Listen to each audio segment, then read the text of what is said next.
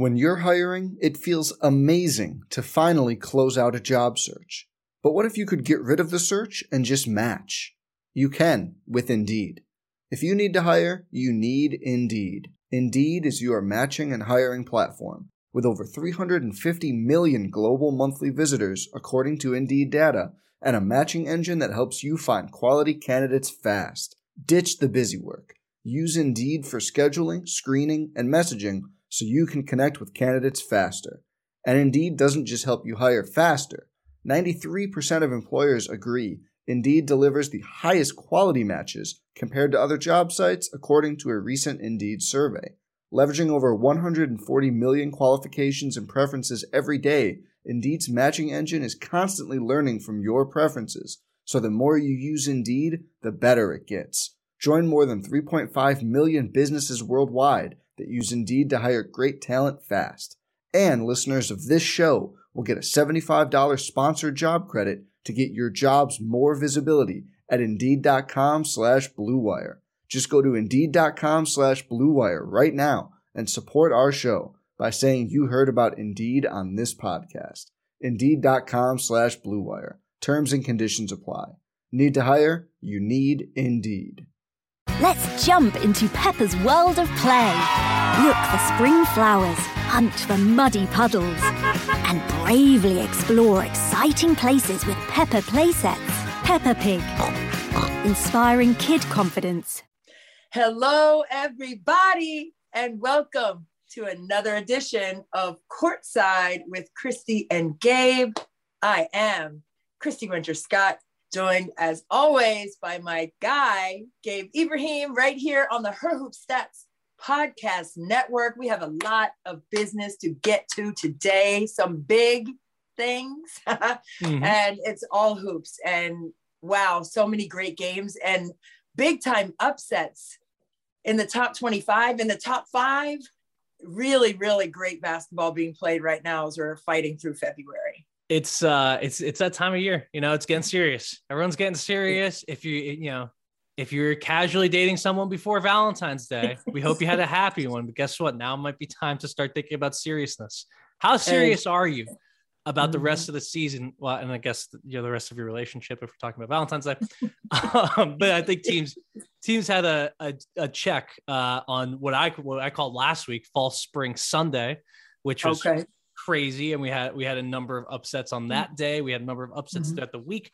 And this week we get into it, and we had a lovely Tuesday night of Big Ten basketball. And we learned who's making the Women's Basketball Hall of Fame. I mean, I do have one quick question as to why we put this night on Valentine's Day.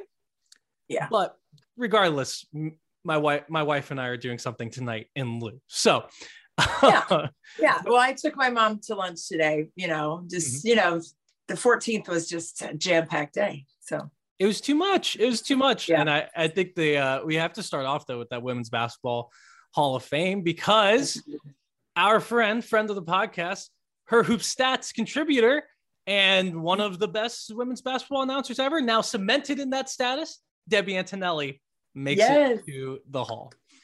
Golf clap for my girl, Debbie Antonelli.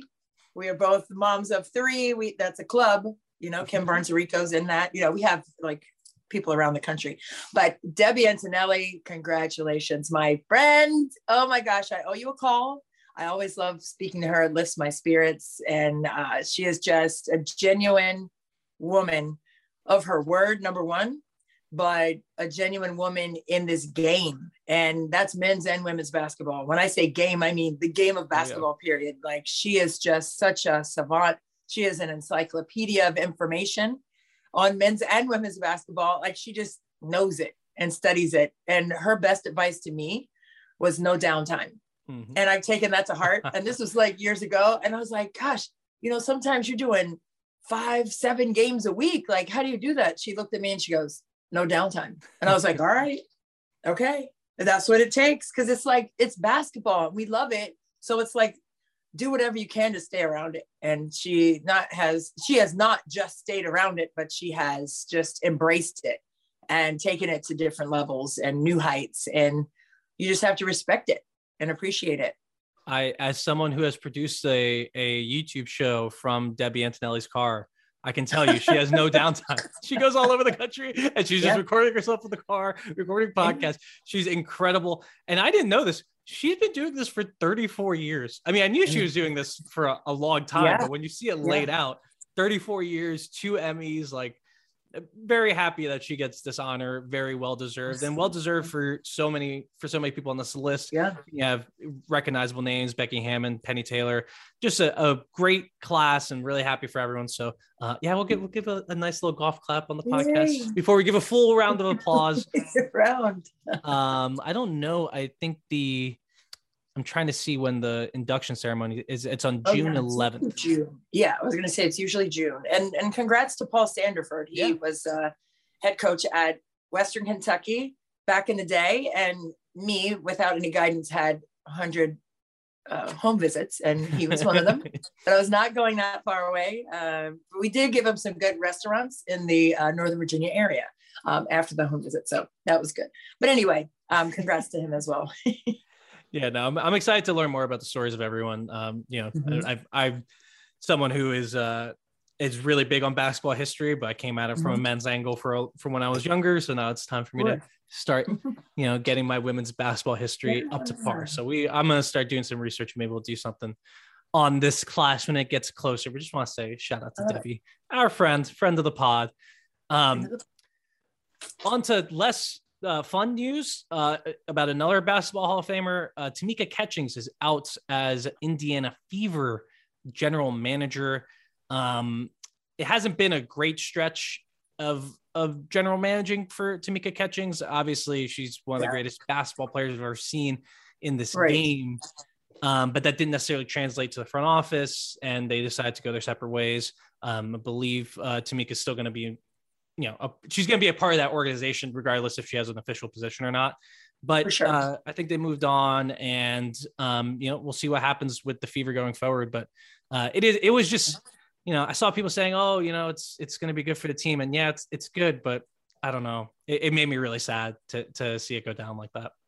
I mean, she has just brought so much passion to the game, not just with Indiana, but also before that in Tennessee.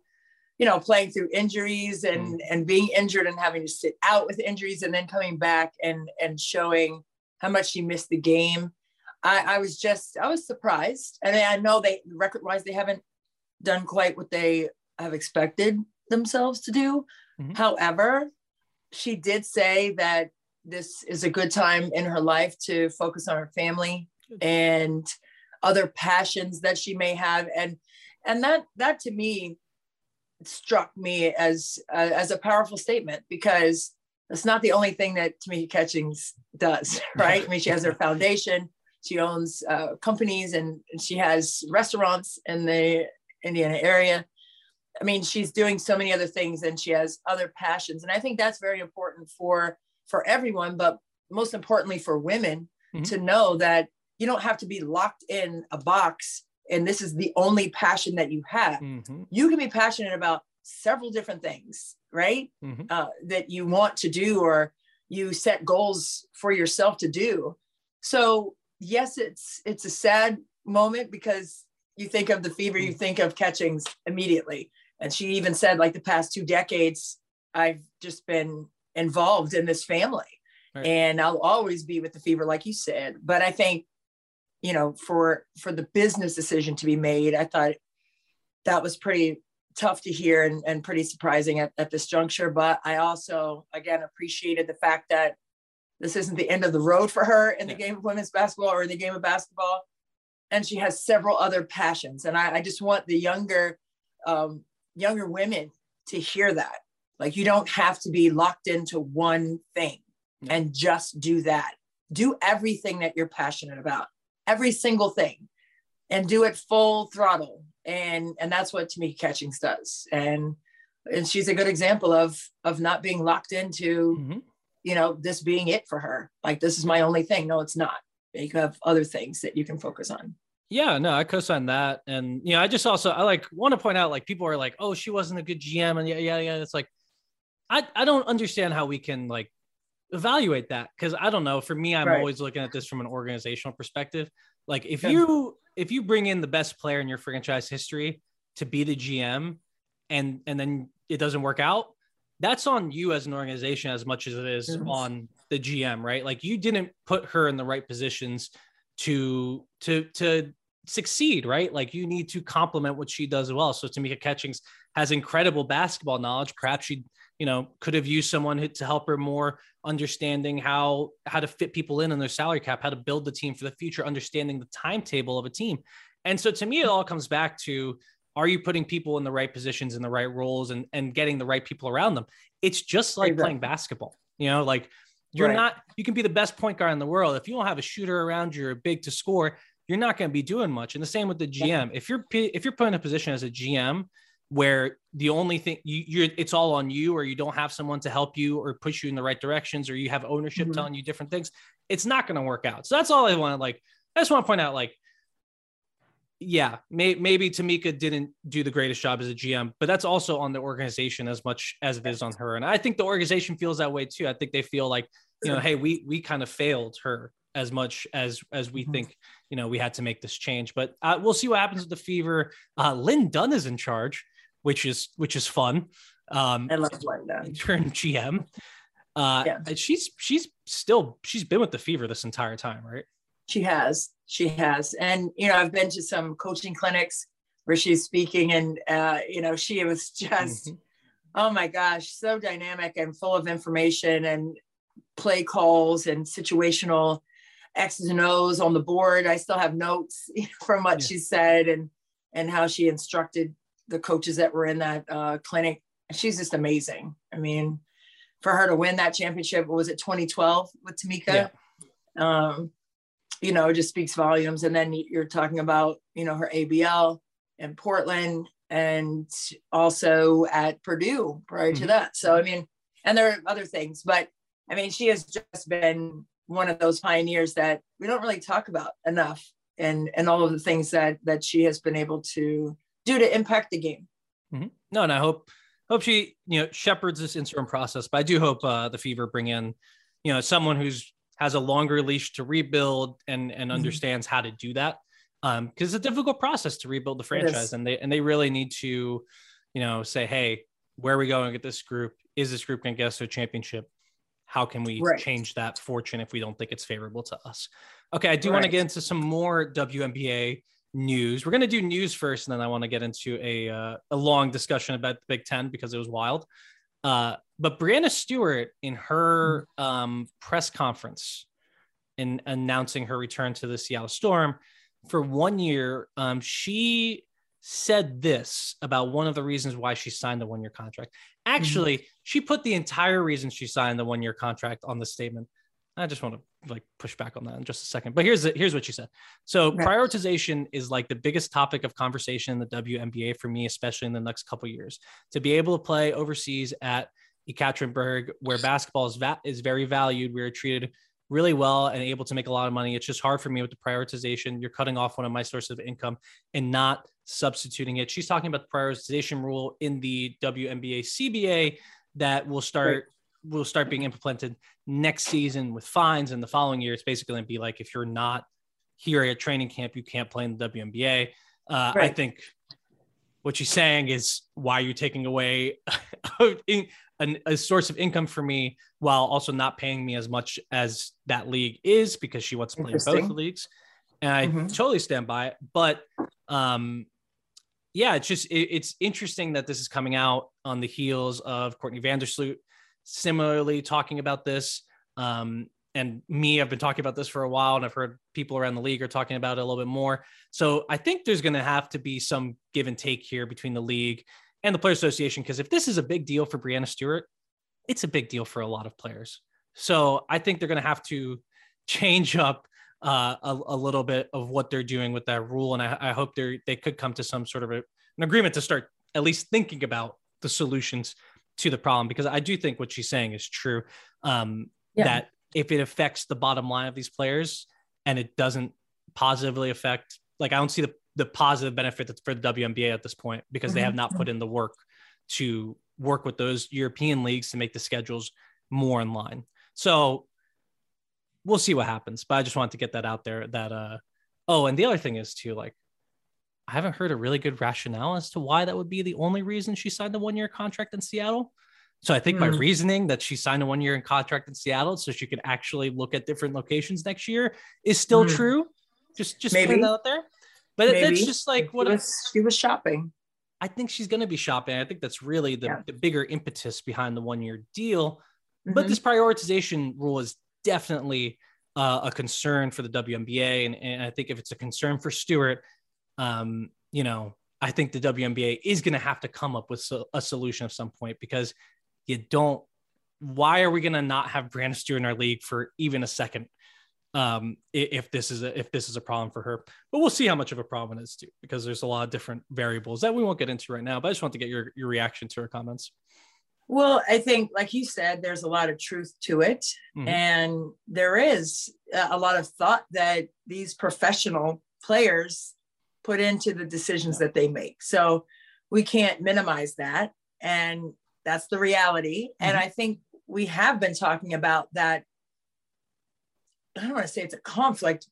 I guess it is, though. It's a conflict. The conflict of playing overseas and also in the WNBA. And we've seen it, like players coming late to training camp or coming, right before the first game, and they need a break with their body, but the team also needs them. So there are a lot of conundrums because of the timing. And I think, like you said, it can be structured in such a way that it benefits the players, where they don't have to have one day in between their European season and the WNBA training camps or the WNBA preseason games.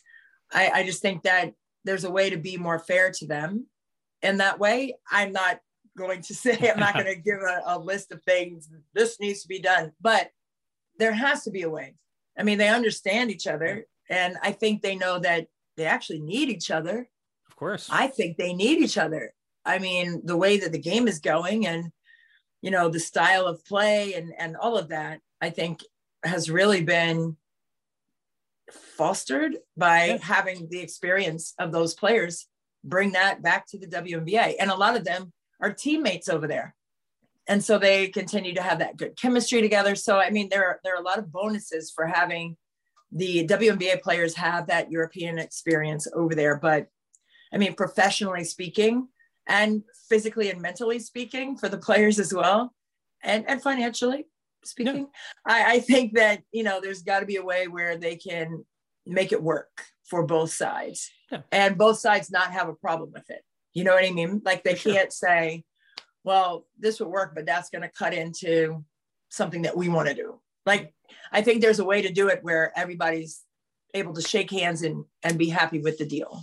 And that when the deal is the calendar, like that's the deal right now. No, I think it's, look, they just have to pay more money. WNBA, if you want this problem to go, it's not going to go away. It won't go. Well, if you pay people more money, it will. There's always a price. Everyone has a price to drop. As a lawyer, I can tell you, everyone has a price to drop their largest principles. Principles are great. Money is better, especially in this scenario. So if you want people to stay and not go overseas, pay them more, make it worth their while to not do it. And they won't do it. And that's what Russia's trying to do. Now that being said, this probably does only affect a certain number of players at the top. True. But like, you need the players at the top to sell the league, just like the players at the top need the WNBA to grow their American revenue base. So there's a beneficial way to handle this. Right. I'm sure they could come to it if they actually just come to the table. The problem is getting people to the table, because this is a collectively bargained agreement. I don't think it's quite as tough to change as some people think, because, I haven't looked at all the rules for amendments, but they ain't that hard to change a couple lines of text and then a contract. So I think there could be a thing if they can actually get to the table and both sides realize that this is mutually beneficial, to come to the table and either slightly change the rule, abandon the rule, push it back, put in some more parameters to it. I think that's best. If they just decide, hey, you signed this agreement, therefore you have to go with it, I think that's just I don't think that's mutually beneficial. So we'll see. I mean, I don't know what's going to happen with that. These are just my random thoughts as a Information. as a person trying to find good basketball Yeah. on the American side, because I don't want to wake up that early. Let's move over to the person who kind of kicked off the whole prioritization thing, Courtney Vandersloot, coming back to Chicago. Right. Another 1-year deal. Interesting. Another person who would probably point to the prioritization rule as one of the reasons they took a 1-year deal. There's also a theory going on Twitter that she wants to check out Seattle once Sue Bird retires next year. So many a thing could be happening with Courtney Vandersloot. Glad to see her back in Chicago, though. Yeah, definitely glad to see her back. But I mean, would that be a package deal with Quigley if they go to Seattle? I mean, they won't go this year. Oh, I know, but I'm saying, like, what's Quigley's contract like? So she's a free agent right now at the moment. So I mean, I'm assuming because Courtney Vandersloot's coming back, that her wife would come back too. I mean, that's just like, I know it's a crazy theory, but I'm guessing her wife her wife is also going to come back to Chicago. I'm guessing we haven't heard that yet. But Michelle Vopel's reporting that Courtney's going to come back.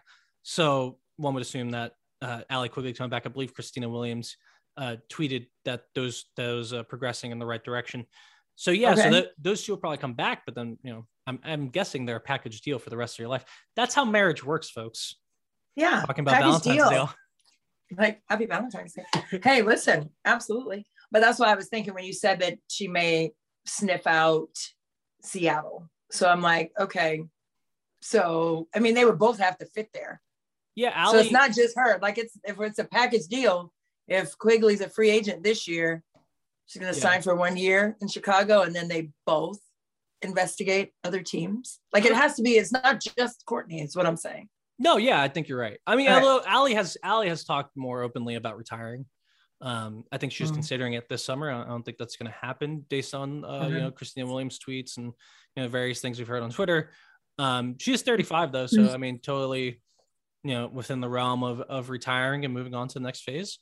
But she may also want to do, I don't know. I'm just spitballing here in terms of the Seattle thing next year. I am super duper excited though to have these two back in Chicago where they won the title, where they've been for so long, and with how much they mean to the community. I think it's a great thing, even for one more year. I think, I like to see a team take a victory lap. Yeah, absolutely. And then not only a victory lap, but now they also have Emma Meesum in there. And so, yeah. She looked good. She looked good in the FIBA World Cup tournament. I mean, oh man, it was very, very good. She looked very good. And shout out to Emma, because Emma inboxed me because they were working out at Georgetown. And the Georgetown women, because Bree, my daughter, plays at Georgetown. We're 15, go on 5.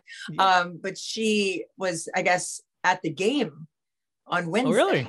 And took a picture of the gym. She was like, I was looking for you. And I was at the game, but I guess she didn't come in. She was outside the door. And I was like, darn it, you should have come in. But that's my girl still. I mean, even though she shifted teams, that's my M's from when she was a 19-year-old rookie. So we'll never forget. It's just laundry, folks, at the end of the day.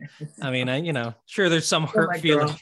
There's some hurt feelings on both sides about whatever, about leaving and all that. But end of the day, everyone's still cordial and nice. Oh, yeah. That's my girl, man. Yeah, but I thought that was really sweet.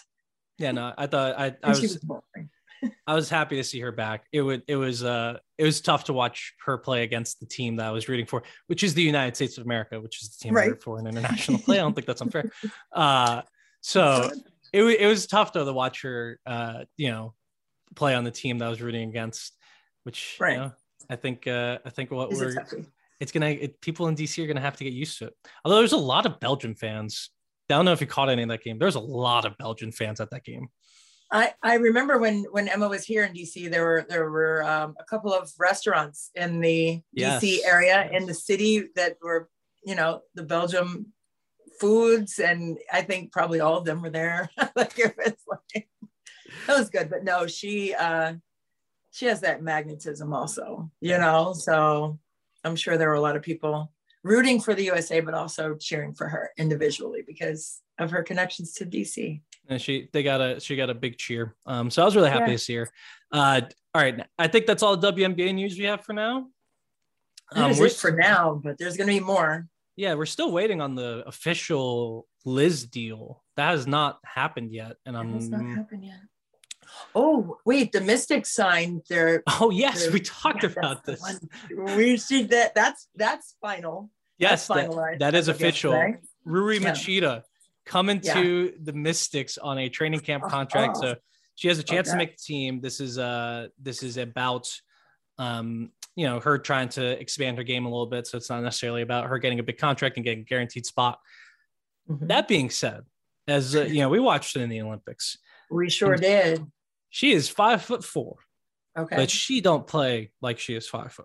She's a killer. She's a killer. I mean, the team's losing Leilani Mitchell this year. I think she can slot right into that position and be a really solid backup point guard if she makes. Hopefully, I think she'll make the roster. I think she can slot into that backup point guard position if she can get used to the speed of WNBA. She did it against France. France is a really, really good, caliber WNBA caliber team in the international scene. Right. So I think she has a chance of adjusting and being able to fill in that role for the Mystics. No doubt. I mean, she holds the Olympic record with 18 assists. So, okay. I want to see all of that magic because I love a good pass, just almost as much as I love a good block, almost. But I love a good pass. And the way that she just conducted herself in the Olympics in terms of making plays and initiating offense and pushing tempo, I don't think the speed of the WNBA is going to be a challenge for her. I think she's going to, like you said, slide right into that role.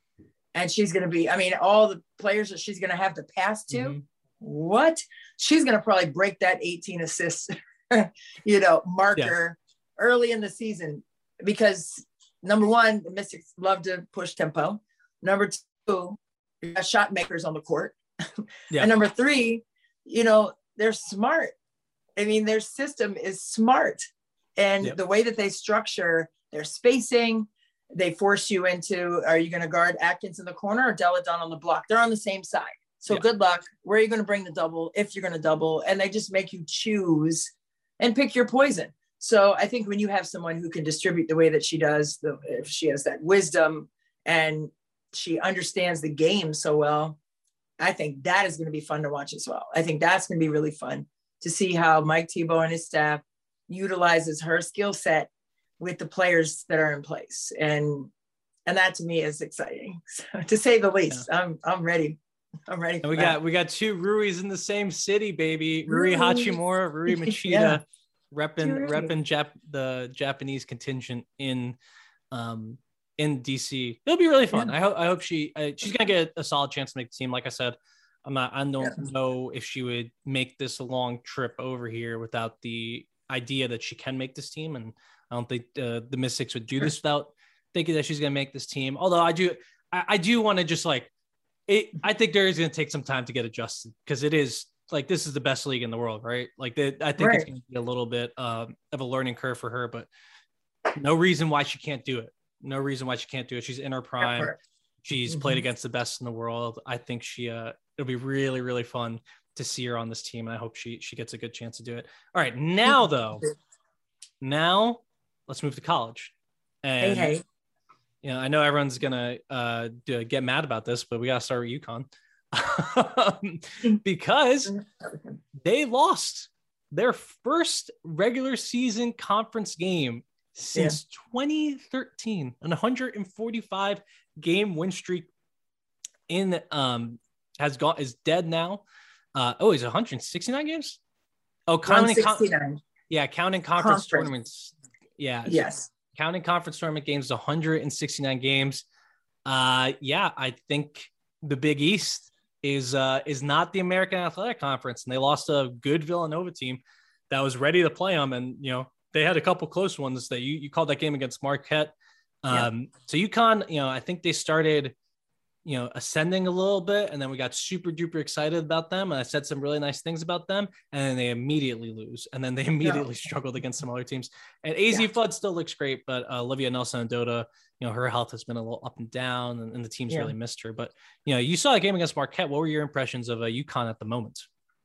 Well, prior to the game, we had a chance to speak with Gino Ariema, and he was saying, "Hey, we just have to be smart with who we have. No one's going to feel sorry for us. Everybody has their own story about injuries and illnesses this year, if not more so than last year, right?" Yep. And he said, "AZ's really not 100%. Like she's still working her way back. She's only played at that point prior to the Marquette game. She'd only played 3 games." This is her working her way back into shape. That's really? What I'm saying. That's what I'm saying. But she looks darn good to me.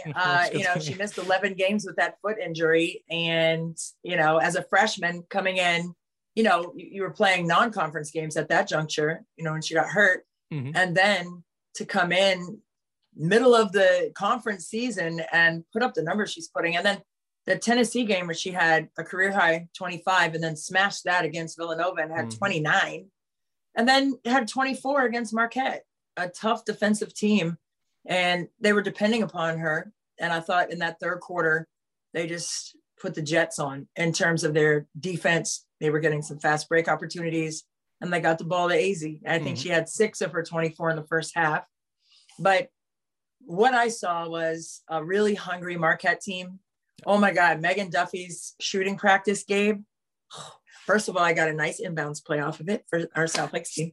But just, she was so fantastic as a coach. Like, when you're sitting in the gym and you're around coaches that have a tremendous amount of energy, right. Like I thrive in that space. Like I love that. Like I would love to play for a coach like that. And, UConn didn't have a shoot around. So I'm not like shading UConn like wasn't there. They didn't take it because they were playing like basically every other day. And It was an early game basically. So they didn't take theirs, but Marquette took theirs for an hour and every 10 minutes they moved sides and did something different. All right, here we're going to walk through their stuff. Oh, okay, come on this side. We're going to go through our inbounds. Okay, go on the other side. We're going through our zone sets. I'm like, what? And it was like clockwork. It was very, very structured and energetic. And the kids were thriving in that space as well. And then I said to Lisa Byington, we were sitting there together, and I said to her, gosh, she really reminds me of Kim Barnes-Arico from Michigan. And I've forgotten that she was an assistant coach with Kim Barnes-Arico at St. John's and Michigan, but it was just like that. Yeah. And I'm like, that's it. She planted a seed in Megan Duffy, and Marquette is a tough team. Well, and disciplined team. And what you're saying really showed up because when I was watching, I'd like to watch Azzi Fudge shooting because who wouldn't? It's just beautiful. It's so but like they really snuffed out a lot of the plays that UConn likes to run for Azzi Fudge, and they forced her to drive and beat them off the bounce rather than getting these set shots. And they threw a lot of different looks there. Unfortunately for Marquette, Azzi Fudd figured it out. She's a tremendous basketball player. Kudos to her. And she was able to use, it wasn't just her shooting in this game. It was a lot of getting into people's bodies and using her teammates as well. She had a few assists. So, I think Marquette, they really showed off that discipline. And right now, according to ESPN's Charlie Cream, they are the 3rd team on the first 4 out. So they'll need some good performances down the stretch if they can sneak a win in against UConn in the tournament. That's probably going to put you in the big tournament. And then they also play UConn at UConn on the 23rd of February. So just in a couple of weeks. So they'll have another chance here to show the committee that they belong in the tournament. But I'm with you. They looked really, really impressive. Really sharp, really disciplined, especially against a team that you need to be really sharp and disciplined against. Speaking of a team who is sharp and disciplined, and someone that I've been paying attention to all season because I wrote a story about them the first week, the Virginia Tech Hokies snagged 4th place in the ACC. They had 2 straight ranked wins for the first time since like 2015. This week, they beat number 11 Georgia Tech by 10, beat number 23 UNC 66-61. They're looking awesome. I wrote about them early in the year because I think they have just a really great mix of players, a mix of players that really makes sense around each other. Elizabeth Kitley in the middle, Asia Shepherd as the guard. The player that I did not see coming was Georgia Amore, who has upped her game from the first game this season to now, I think more than pretty much any player in the country. She's been incredible lately. Her shooting, her driving, her kicking, she's bringing the energy, and she's gone from this player who, I kind of saw as like the energy piece and the person who brought energy to the player who's bringing the buckets, who's bringing the offense for this team. So they're looking, like a low key team to watch out for here in February heading into March. Yeah, no doubt. And you're talking about Kenny Brooks here. Yeah, Kenny like, Brooks. Let's not forget about Kenny Brooks and what he was able to do at JMU for several seasons. And I just think that he's waited for this moment, for this team to be able to knock off these ranked teams. And they had some wins early in the season as well. And they were right outside the top 25. So I think this may get them in to the top 25 next week. Were they not in the top 25 right now? I think they were receiving votes. I could be wrong, but I think they were in the next 5. Am I right? I'll look now, but if that's, I believe that's the case. They were in the low, like now they're at 23. They're at 23. They're at 23. Okay. They moved this up. Week though. This week. Okay. Because last week I know they were in that 5 at the end. Yes. But this week, okay, good. Because that's where they belong. I think that, the way that they play, not just offensively, like you said, they have that balance, but I think their defense is something that, needs to be talked about a little bit more with Virginia Tech, and what they were able to do to a team like North Carolina. Likes to get up and down and push it. They took them out of their game.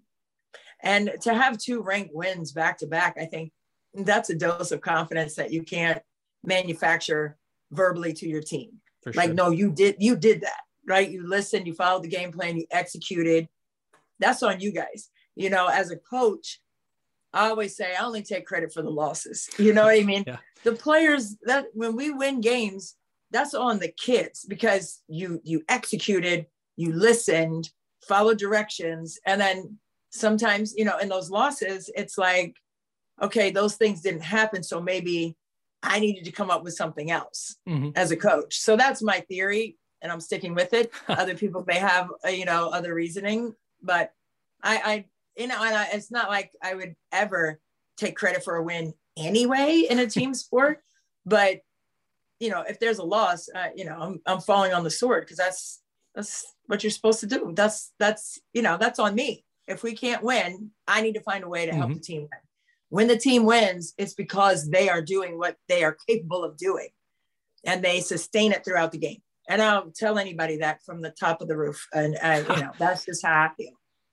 No, I love Kenny Brooks, man. He's been, he just has a really like cool vibe. Like, seems like a guy you want to hang out with.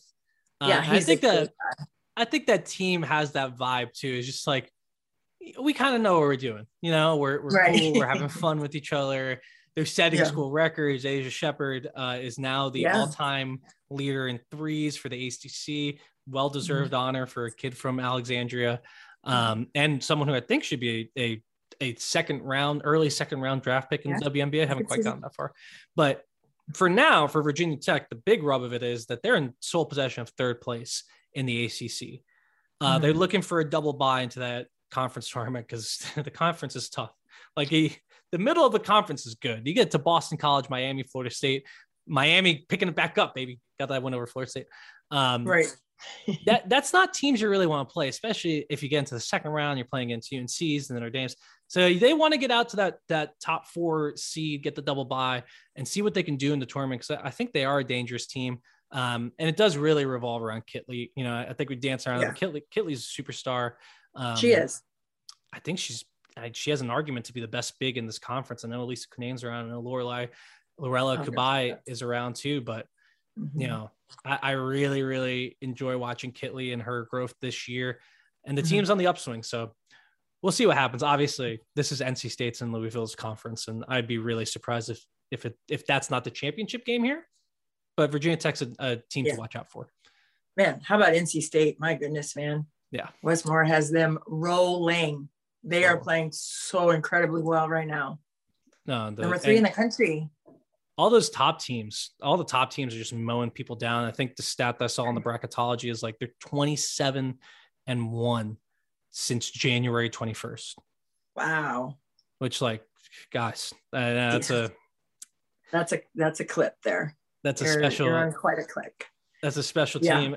So there's special teams at the top. Oh, and we get NC State at Virginia Tech on February 27th. Mark it down. Folks. Mark it down. All right. So that's everything I have non-Big Ten division of stuff. Are we good? You want to dive into the Big Ten? Absolutely. Oh, right. Boy, there's so much to talk about in the Big Ten. It's your conference, and it kind of went crazy over the last few days. I had to read you like my whole sheet because of last night, because Nebraska, they didn't blow out Indiana, but they comfortably won against Indiana. And Indiana is struggling without Mackenzie Holmes. Michigan, 2 losses to unranked teams in Michigan State and Northwestern, 2 really good unranked teams. Very 2 ranked teams nonetheless. They're missing Leah Brown. You look at Iowa, they are missing McKenna Warnock, and they got beat pretty handily against Maryland. And now the team that was so injured to start the year and struggled so much. And the last time we really delved into Maryland, we kind of got into them a little bit, talking about how their mentality had to change. Well, I think it's safe to say that their mentality changed because they have they basically control their own destiny here heading into the end of the year. They finished the season with Ohio State, Indiana, Michigan. If they win all 3 of those games, they're guaranteed at least a share of the Big Ten title.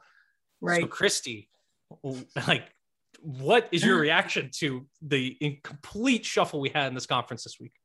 Oh, man. I mean, if you thought things were solidifying in terms of seedings, like, you were wrong. So I'm speaking to myself. I did not see this upheaval coming, but you also have to, like you said, factor in the injuries to key players. It's not like, just somebody on the roster. No, you're talking about 20-point players for their respective teams. Mackenzie Holmes, presence in the paint, not just offensively, but defensively as well as on the glass. For sure. And then you're talking about Leah Brown, a 20-point player for Michigan.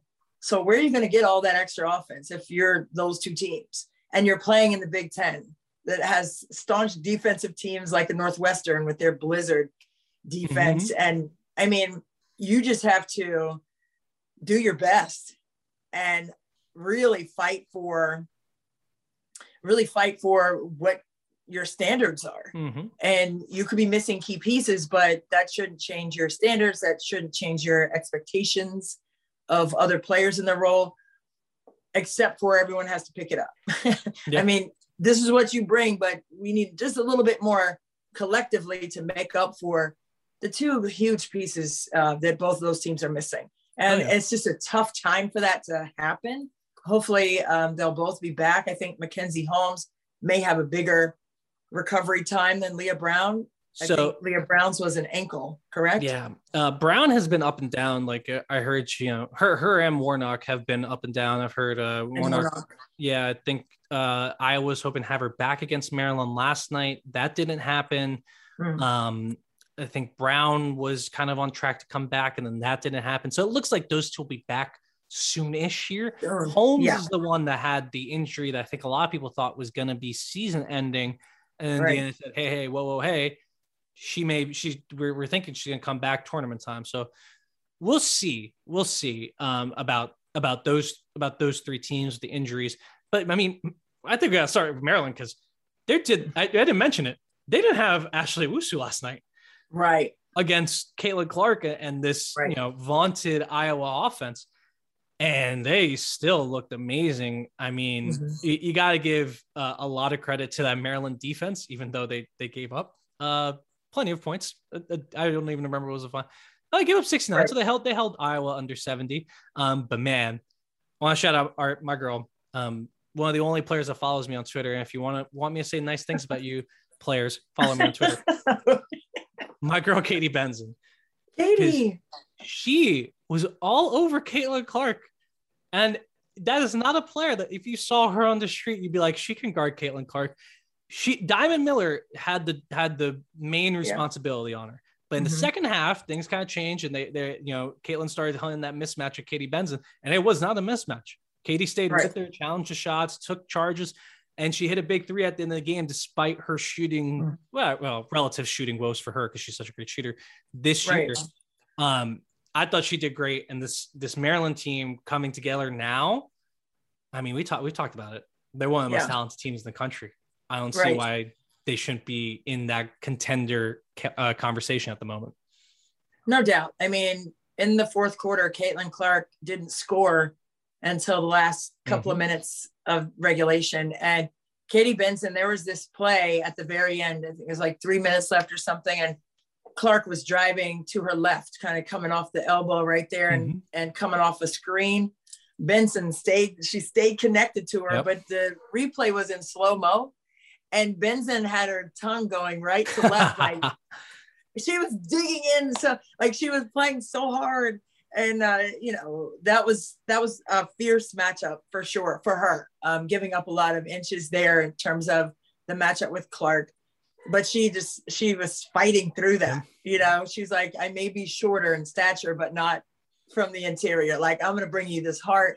And Caitlin Clark, I mean, she was held under her average. I believe she had 19, but she had, I know 19 is like pedestrian for Caitlin Clark for scoring, but you got to credit Maryland's defense on her and how they mixed it up, gave her different looks and, the challenge that presented. But I mean, she was held scoreless in that fourth quarter for most of that fourth quarter when they needed a bump up. And then Monica Sonano fouled out. Yep.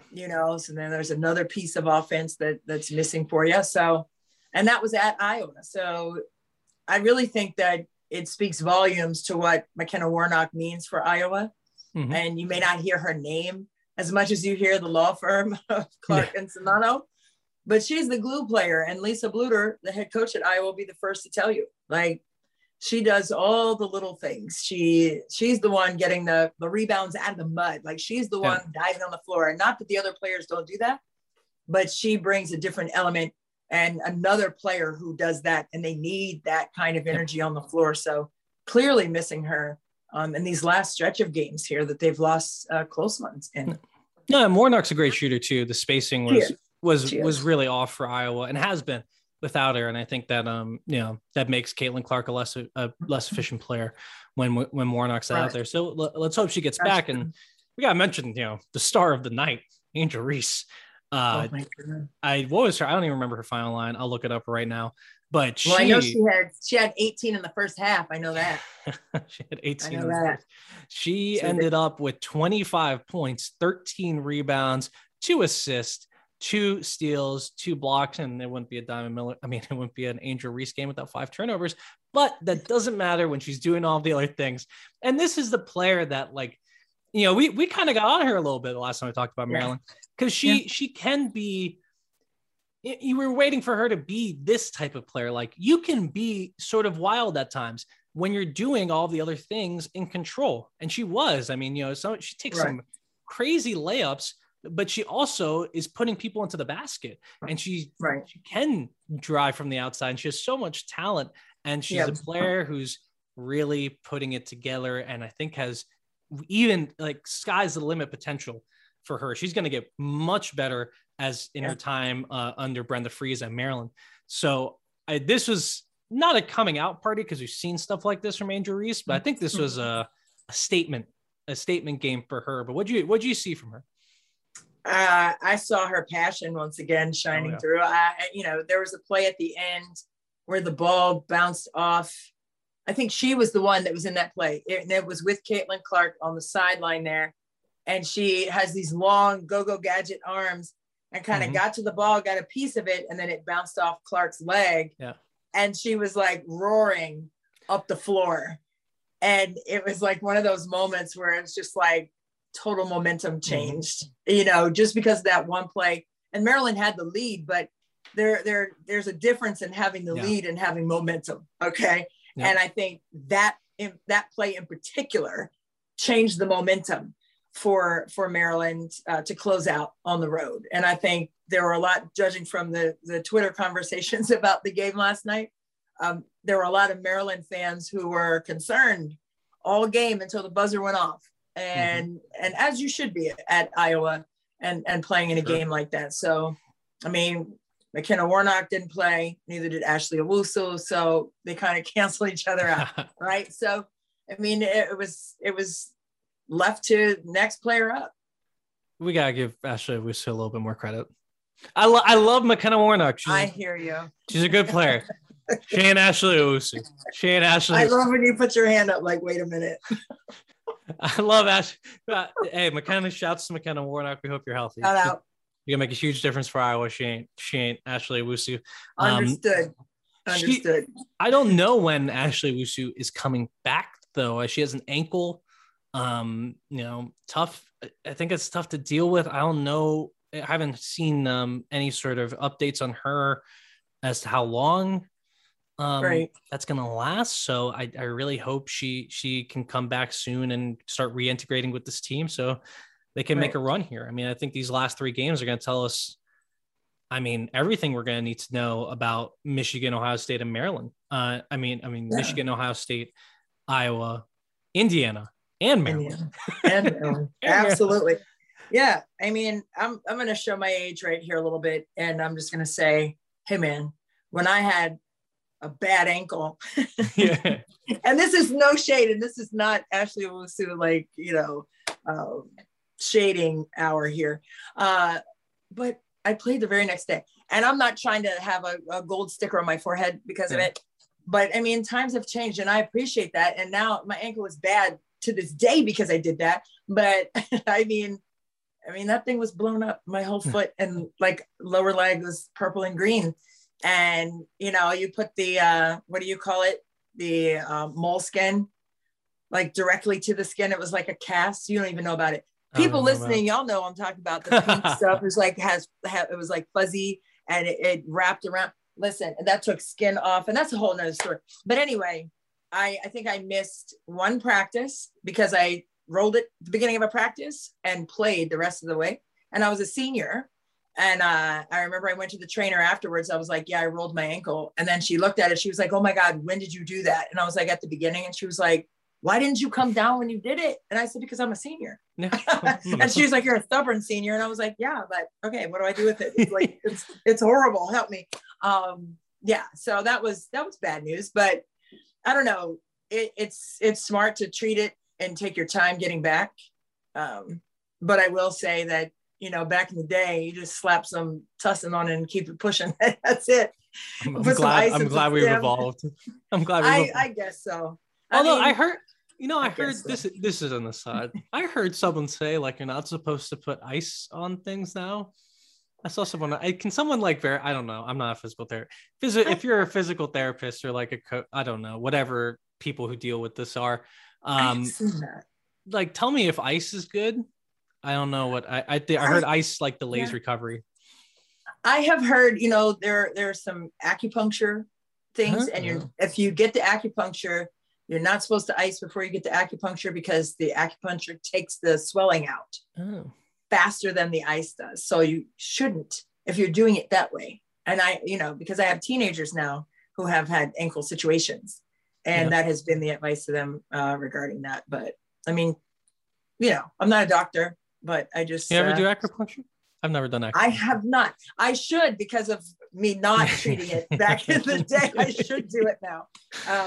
But no, I digress. I haven't tried it, but my children have tried it, and it has been good for them to take some of the stress off the joint if they have ankle issues. So they're young though.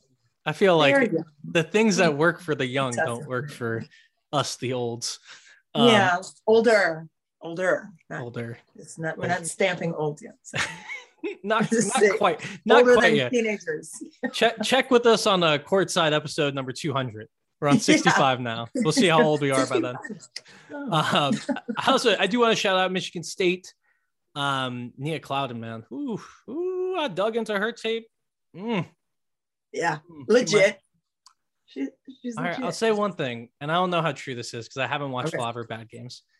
I think she's the best guard in the draft. Nice. So Mystics have the number 1 pick. I don't think they're going. I think I'd still take Ryan Howard or Nalissa Smith over her. But okay, I think she's the best guard in the draft. Like maybe number 4, 5, 6 range. Okay. I don't want to get into too predictive stuff, but I do want to shout out Michigan State and Northwestern. They have 6 losses in the conference, although I think Michigan State may have one more.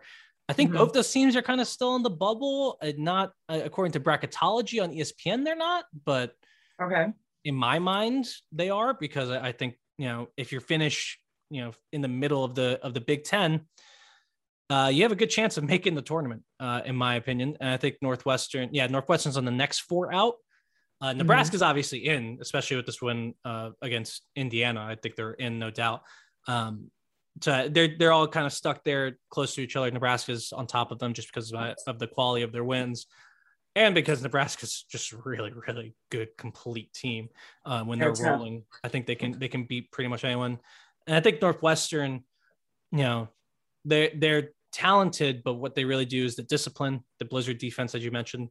Yeah, and I think Michigan State, they're gonna need more than just Clouden, but she's good enough to take you places. So I think all 3 of those teams are sliding under the radar. I do want to say the 6 teams that are currently in the bracket are Indiana as a 3 seed as of this morning, Michigan as a 2 seed, Maryland as a 4 seed, Iowa as a 6 seed, Nebraska as a 7 seed, Ohio State as a 6 seed. Actually, you did one team we didn't talk about enough, Ohio State. You did their game against Illinois. They killed Illinois. And Illinois have a nice off season. What'd you think of the Buckeyes? Tough. In another way, listen, their defense has become their MO, and I love it. I think that was one of the questions to Kevin McGuff post game yesterday. They run this 2-2-1 full court pressure when they score, and they score a lot, right? At the beginning of the game, it was a little disjointed. They couldn't get into their press because they were missing shots, and they were kind of one and done with it. And, then they just have to fall back into quarter court defense. But when they can apply their full court pressure with Mike Sell up top, with JC Sheldon up top, they can wreak havoc. And Beecham, her game has just evolved over the season. But I just think her energy when they're pressing like that at the back of that press, she's rebounding, she's rotating, she's aggressive. And I just think that, it makes a world of difference when you have players that are in sync and on a rope defensively. And that's what Ohio State looks like. And that makes it tough for any opponent, right? And they play Maryland on Thursday. So that's going to be a really great test for Ohio State against a team like Maryland, who likes, again, to push tempo and try to, score quickly and get to the offensive boards, with Angel Reese leading the country with 5-0 boards per game. So it's going to be very interesting what that game looks like, and if the length of Maryland on the perimeter in particular disrupts Ohio State defensively on their own, just like they did with Iowa. I thought that was, like you said, with Diamond Miller on Clark to start the game. So I think it's going to be really interesting for Ohio State to see if they can continue to sustain what they've done defensively. But I think if you have that as your MO rather than your offense being your MO, you control the game a little bit better, because you can always bring the effort on that side. Shots not always going to fall, right? So I think the way that Kevin McGuff has structured this team in the absence of Madison Green, who tore ACL earlier in the season, I think it's been remarkable. I think it's been really remarkable to see them sustain it. Like, this is what we want to do. But they've not only just done it one time, they've sustained it over the course of this conference portion of the season in particular. And that to me has been very impressive. Yeah, the game's on 8 p.m. on Thursday. Do you have that game? You do know? I do. Oh, all right. Christy on the call. I will be in Miami for my sister's wedding. Hooray. I'm leaving tomorrow. Be lovely. Oh, congratulations. Oh, yeah. No, it'll be really fun. Now I'm looking at the schedule. I'm like, man, I wish we could go to that game. It's fine. We get Indiana here on the 25th. I'll put in my credential request now. That's right. Next Friday. That'll be a good one. Also, and maybe Holmes back. Maybe. Well, I don't know. I probably won't put her in the last regular season game, just because, right? If she comes in and she gets her in the last regular season game, we're gonna feel like an idiot. Tournament, yeah. Bring her back to tournament time. They also have they play Iowa on Indiana does on Saturday. Gonna be awesome. And then on Sunday, who else do we got on Sunday? Oh, we have UConn. We have UConn Georgetown in Hartford. We do. And I'm supposed to be in the studio for that. Oh yeah. In New York. Exciting. I think. So right now, but there's a lot of moving parts. So hopefully that still works out. But there's a lot of moving parts to that. And then also on Sunday we have Maryland, Michigan. So going to be a crazy week of basketball as usual. I mean, it's just every week now. Everything matters so much more. The stakes are higher. Also I should mention, because I'm going to be at my sister's wedding, there will be no Her Hoop Stats podcast this week. Oh my God, we forgot to tell people to follow us on social media at the beginning. Oh my gosh. Oh my gosh. Tell them. Follow us at Her Hoop Stats. HerHoopStats.substack.com. You can find the best women's basketball analysis in the world. Oh, I can't believe we forgot to tell you people this at the beginning of the podcast. You can cut and paste it. Our Twitter names have popped up already. They're not even down there. We're pointing at nothing. We're looking at nothing. Oh, well. Oh, whatever. That's okay. I can put them in there. Y'all know where to find us, honey. You know where we are. Yeah, you guys know where to find us. And if you're watching on YouTube, we hope you're having a lovely day with us here in our pink. It's two different shades of pink. I never had I got this from Stitch Fix. It's not something I ever buy, but I really like this pale. I think pink. I got this at Target. That's right. I like that. Be kind. I like to, when I travel, I like to wear, I have a shirt that says grateful and then be kind, just reminders for people. And people say stuff like, I like that, or grateful. Like, I know exactly what you mean by that. And I'm like, you do? I was like, good. Okay. Have a nice day. I love it. I get some sarcastic ones like, tie your shoe. You're walking too slow. You have something in your teeth. Those are the shirts. Honestly, I might get a shirt. You would wear that. I'm gonna wear that. You have something in your teeth. And now it doesn't matter if you have something in your teeth. You're thinking about having something in your teeth all day long. That's my final thought of the day, Christy. Unless we have anything else to talk about. No, man, I love it. Hey, it's always a blast, my friend. And I know you're gonna have so much fun at your sister's wedding, but I know you will be side-eyeing the score of the Maryland Ohio State game when you cut the quarter, like, hey everybody, and then take a peek, and that's fine. You have permission. So the wedding's on Friday night. Okay. So you're good. But Thursday we have the welcome party. So maybe I can sneak it on a screen somewhere. I don't even know where. I'm not even sure where the welcome party is. I'll have a little covert AirPod. We need skin color AirPods. Has anyone thought of this? Covert AirPod. Has anyone thought of this, a skin color AirPod, one that's camouflaged such that no one can see it? I don't know. I don't understand technology. If someone could do that, or if that's been invented, please let me know, because I'd wear it. Like a Band-Aid, like the Band-Aid. Like the Band-Aids. Exactly. I like it. You like it. I love it. They need to do that. I'm off the rails. You said a covert AirPod. On that note, that took me. So I love it. But you're going to have a blast. We're going to have a blast this week too, with the rest of the games this week and this weekend coming up. We're going to recap it all for you next time right here on the Her Hoop Stats Podcast Network. We don't have to go home, Gabe, but we got to get up out of here. They're cutting the lights out on us right here on Courtside with Christy and Gabe. We're going to see you next time. I am Christy Winter Scott for Gabe Ibrahim. Thanks for joining us.